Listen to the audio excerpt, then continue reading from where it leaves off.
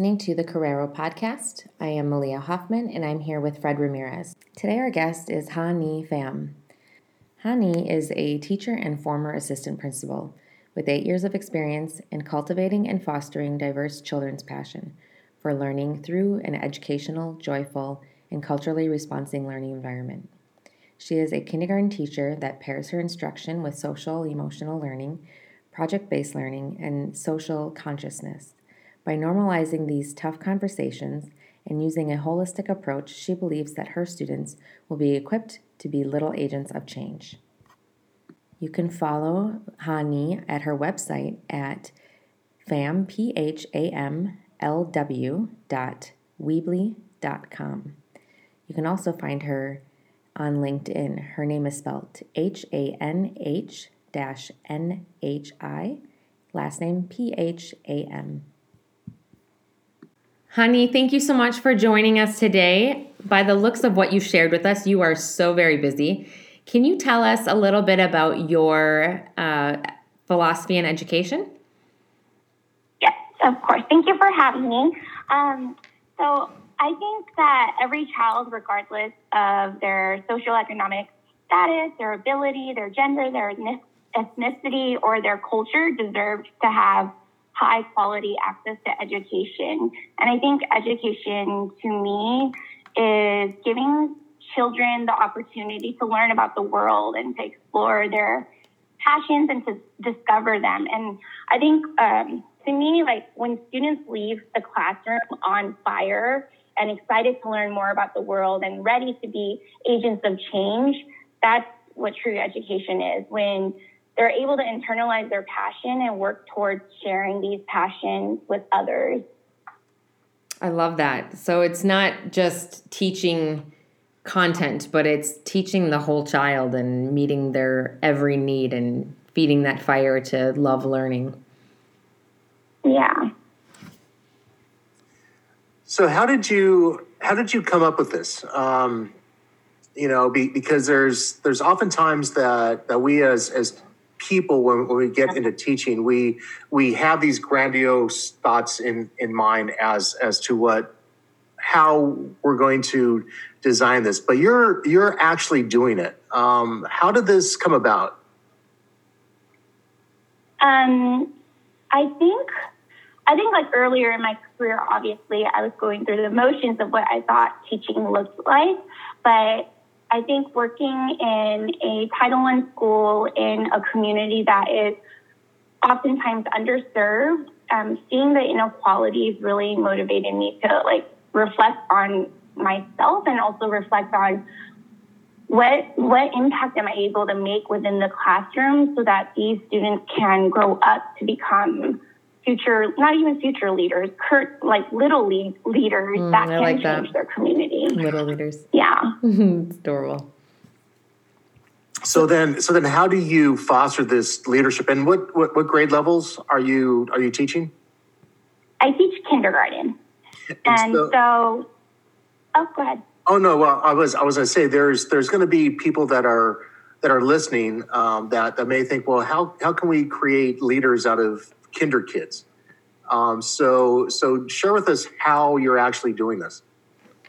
So a way that I do this, and I nerd out a lot over this, is I like to create little units that are relevant to what they're seeing in their community. So an example of this would be around Christmas time when students are getting really excited about presents. We actually talk about the community, like let's look around the community, like what are you noticing? So we talk about homelessness, and then we brainstorm as a class like ways that we can address this. And so one project that we've done is like called the Spread Kindness Project, where my students collect stocking materials, where we create these little care packages, and then we as a class meet downtown with their parents to pass out these stockings to people who are experiencing homelessness. Wow. So that's one way. I think we also just have, I try to create a lot of thematic units that are tied to developing their character and also giving them opportunities to collaborate as well. So we'll learn about like the civil rights movement and have mock protests. We learn about sustainability, so we'll reuse materials to create new items. So a lot of that.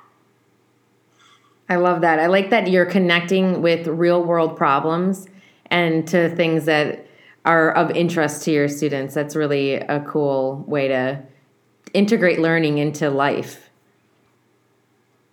Yeah. So you were also an assistant principal. And then how did you transition from teaching, again, from being an assistant principal? So I initially did not want to be an assistant principal because I love kids and adults are not my favorite thing. If I'm being honest. I don't blame you. No, I think many people feel the very same way. Mm-hmm. Yeah. But I think I wanted to challenge myself professionally. So I decided to do that for a year. It was really fun to coach teachers, to work more closely with families, and to make bigger impacts on a larger scale. But the selfish side of me just really missed being in the class and having my own set of kids and being around them. So I decided to go back into the classroom for now. How were those transitions? Were they rough? It wasn't too bad because I was only assistant principal for a year. And luckily, as an assistant principal, part of my role was to coach teachers.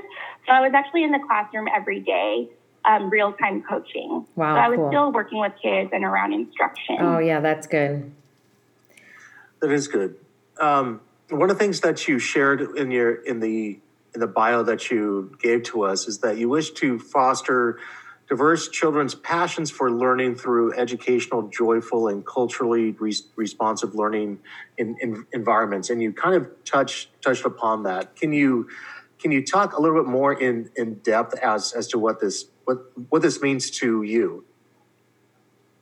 I think for me, like from a teacher standpoint, I think first, like in order to really do that, reflecting on your own biases that you take into the classroom, because without that awareness, I don't think you're able to truly empathize and understand your students' circumstances and what they bring to the classroom.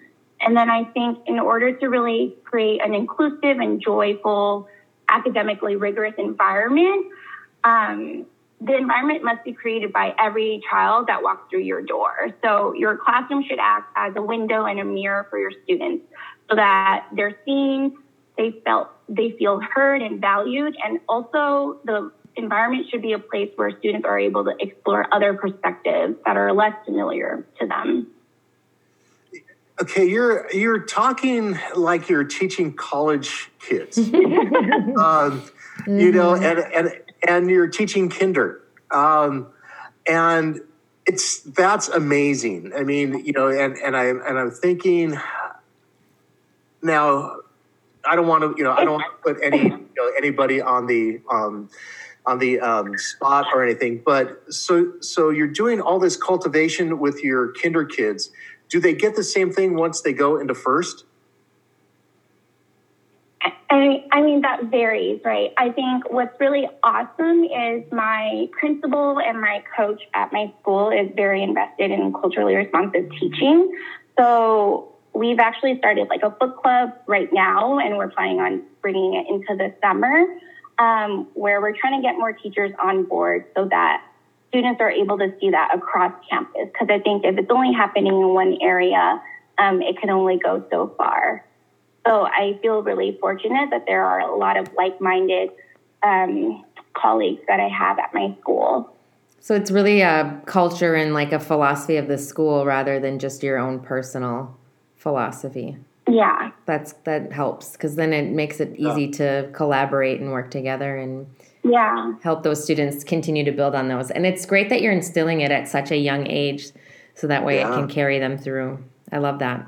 Yeah, and I think they're more than capable of doing it. I think like a lot of my favorite teaching moments have happened because of these units, and students surprise you many times. Like an example of this would be we had a unit where the students studied their own identities. So we talked about their ethnic background, we talked about their family structure, their abilities, and then we also talked about gender.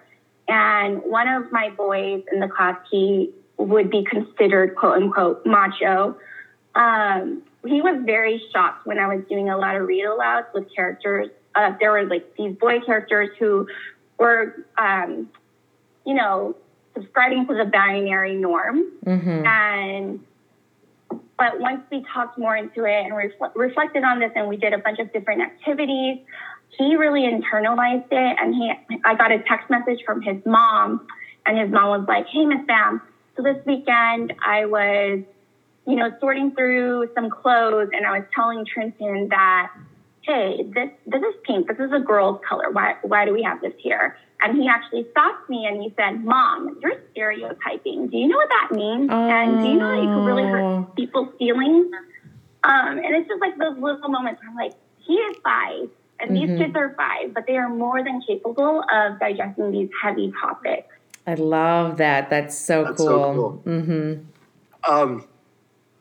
So obviously you're connecting with your students in tremendous ways, and a lot of different ways.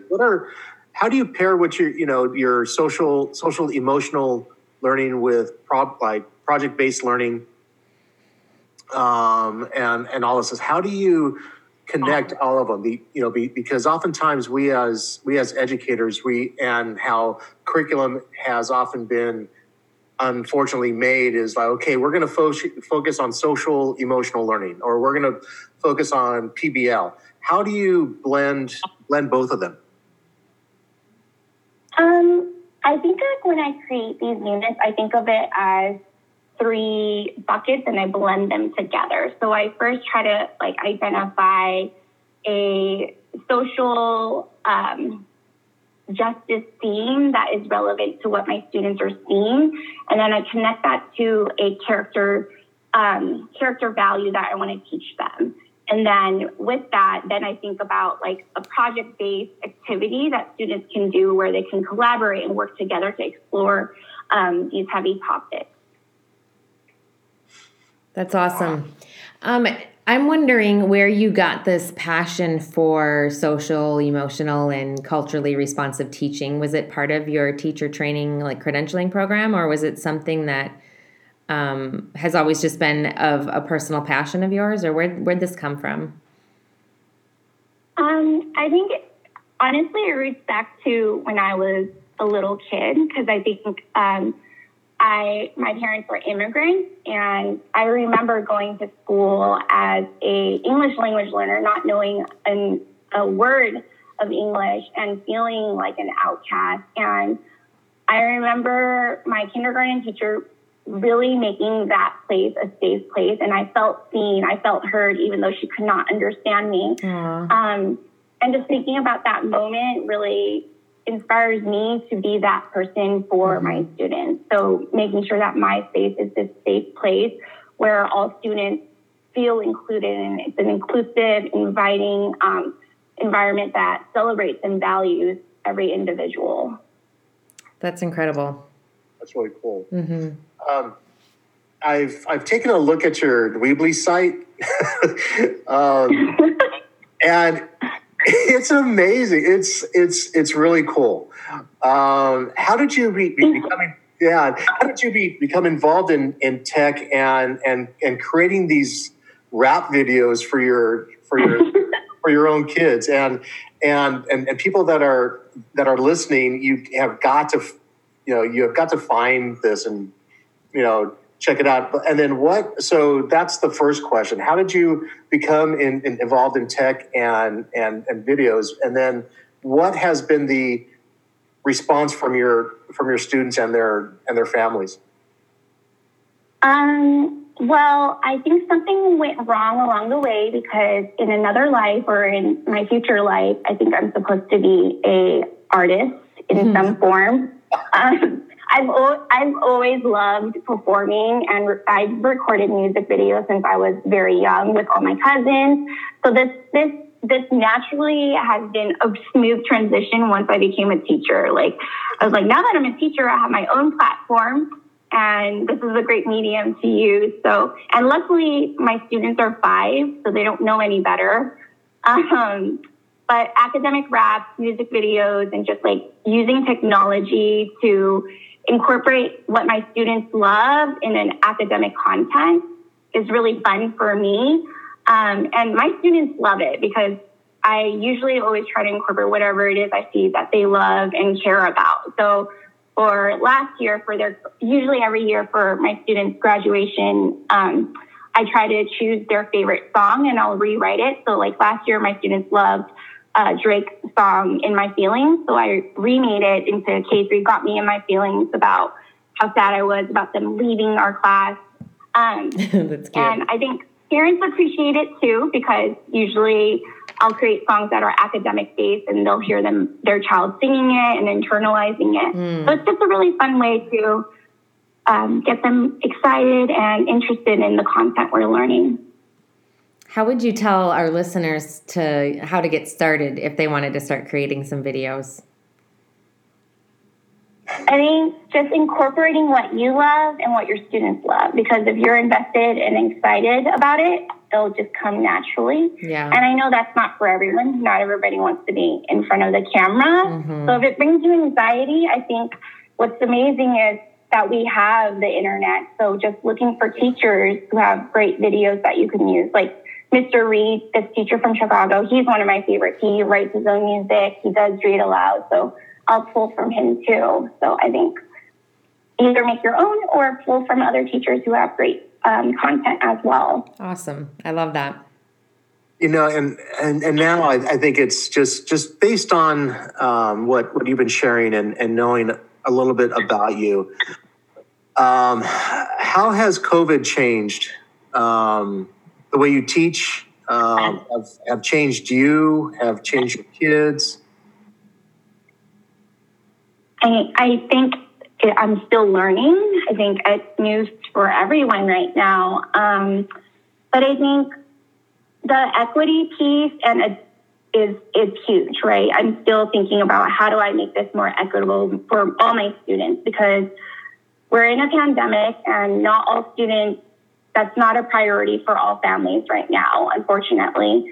And so being very aware of that and figuring out other ways to connect to those students.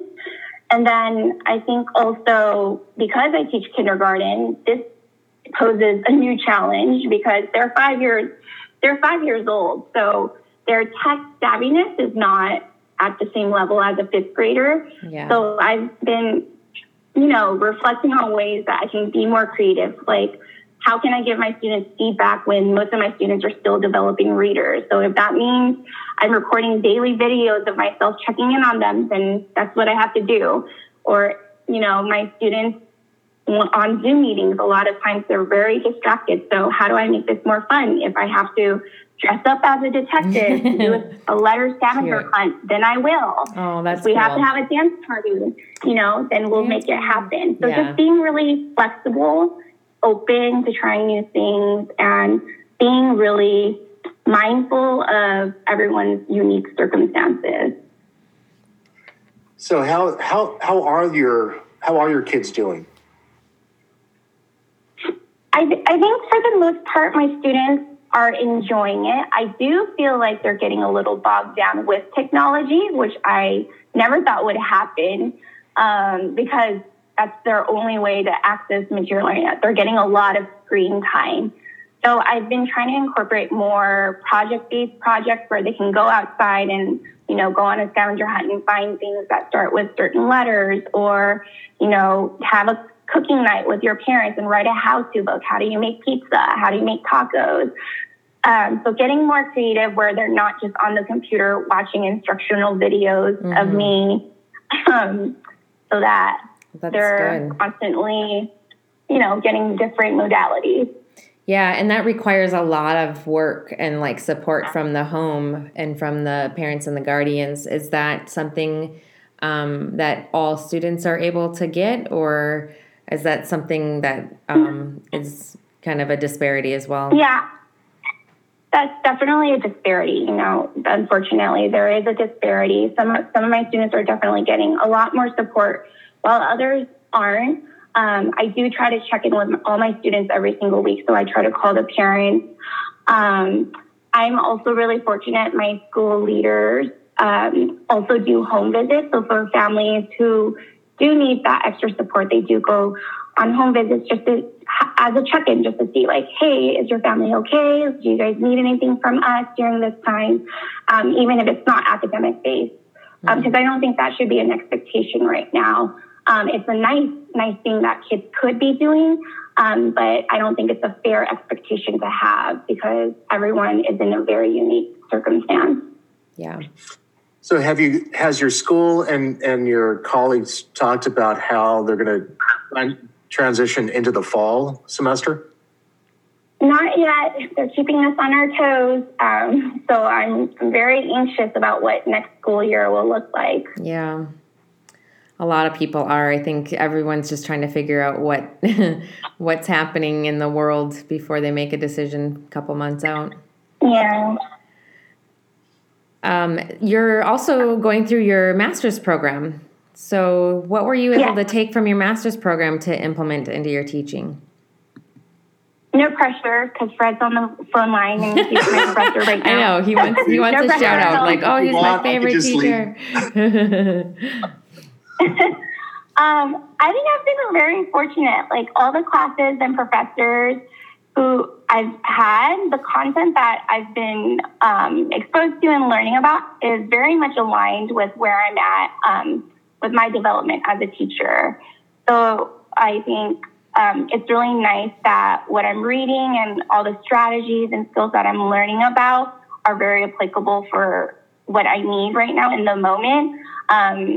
Example, like the class that I just took was around technology, and it happened right when COVID happened. So I was like, wow, this is perfectly aligned. Mm-hmm.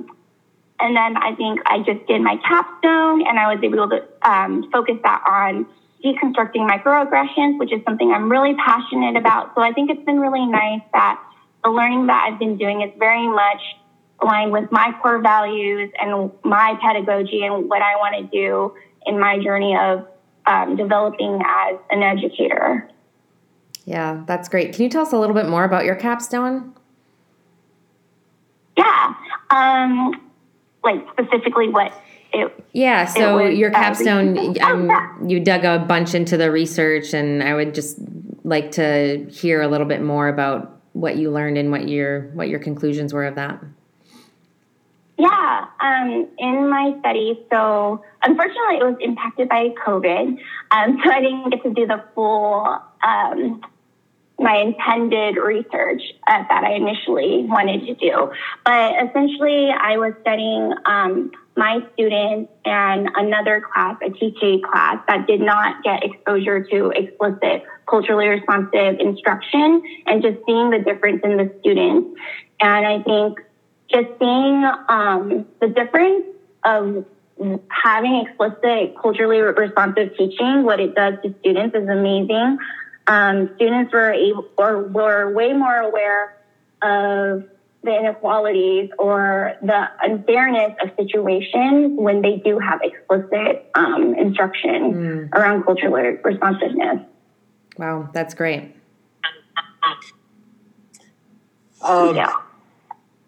Yeah, and are you now with regards to your capstone? And I'm naturally unbiased because I read it and it was great.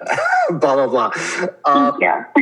So, have you implemented anything with your capstone, or where do you see the implementation taking place? I mean, it was implemented before all of this happened, and sadly, I haven't been able to continue to implement it because I think I'm still trying to navigate this new norm. But over the summer, I plan on thinking about like what would that look like in a distance learning context, because a lot of what I was planning was actual in-person instruction where students are able to engage. And I think it's a lot harder with 5-year-olds. Being able to cover these heavy topics over Zoom sounds really challenging. So trying to brainstorm and think through that over the summer and see if it could be a potential thing that I roll out next school year. Yeah, and Yeah, and one of the things that you could do, which you're probably doing, is reaching out to other people, just as just to brainstorm how you could do this. Because I know there's at least a couple people here that wouldn't mind brainstorming that stuff. Yeah, for sure. Mm-hmm. Yeah, that'd be awesome. So one of the things that we like to finish up on is to ask our friends what their call to action is, and so what is yours? I think my call to action is to truly create an inclusive learning environment that supports and inspires students to be agents of change. 5-year-old little social justice leaders. It's a thing. I love that. Yeah. Straight and to the point. Yeah. That's awesome. Hani, thank you so much for your time today, and thanks so much for your passion and the joy that you bring to your students. It sounds like you're doing amazing things, and your students are so lucky to have you. And even in this crazy time, you're doing such great work. So thank you for that. Thank you. Thank you so much for your guys' time. I enjoyed this very much.